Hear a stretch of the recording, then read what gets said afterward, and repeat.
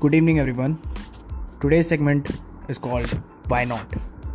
So, today I'm going to speak on the adversities of mishappenings and uncertainties. Let's get started. So, being forced to deal with expected and planned things leads to the belief of people into limitations. Some base spell, we have been taught, look before you leap. Okay, so I'm looking left and right before crossing the road, okay? But who knows what might happen even after taking precautions?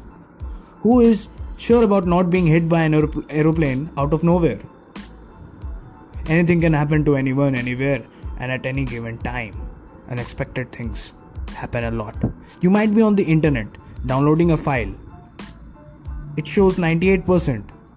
But how are you so sure about it reaching to 100? A power cut may cause the router to restart and it might tamper with the connection. So having to deal with something unexpected might come out as natural, and it should. There are times when I am searching on internet for a particular file or a particular image, or maybe you also are looking for a song. The song is stuck in your head and you're like, this word, I have this word, but the song, I'm not getting it. It happens, right? But most people do not get it. I have seen students making fun of teachers, shouting and disturbing the class if someone objects. They all are like, idiot, in a very aggressive manner. At times, it all gets heated, and in no time, people involved are in the principal's office. You might be the one to object, but still, you ended up looking down the office floor furnished in fine marble in shame. So, in life, no matter how thought process decisions you take, you will have to deal with unexpected things. This limited mindset is not nurturing minds. It instead is destroying great minds. To learn and to adapt new conditions, one has to accept things from different point of views, which again people do not get.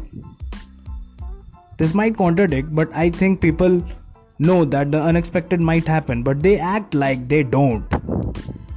Just like when you buy a lottery ticket, you know that 99 in every 100 tickets will get you nothing, but still you go for that one lucky ticket that might change your life. Most people don't see or even consider themselves out of their comfort zones. Don't fall into following the tradition. Out of your comfort zone lies.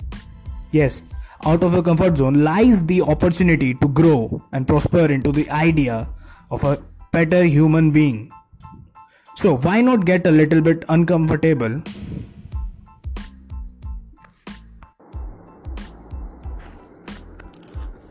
Why not get a little bit comfortable with getting uncomfortable? Just give it a thought. And in the meanwhile, think about blocking this particular thought, quote, unquote, but we have always done it this way. Put a halt to that. Thank you.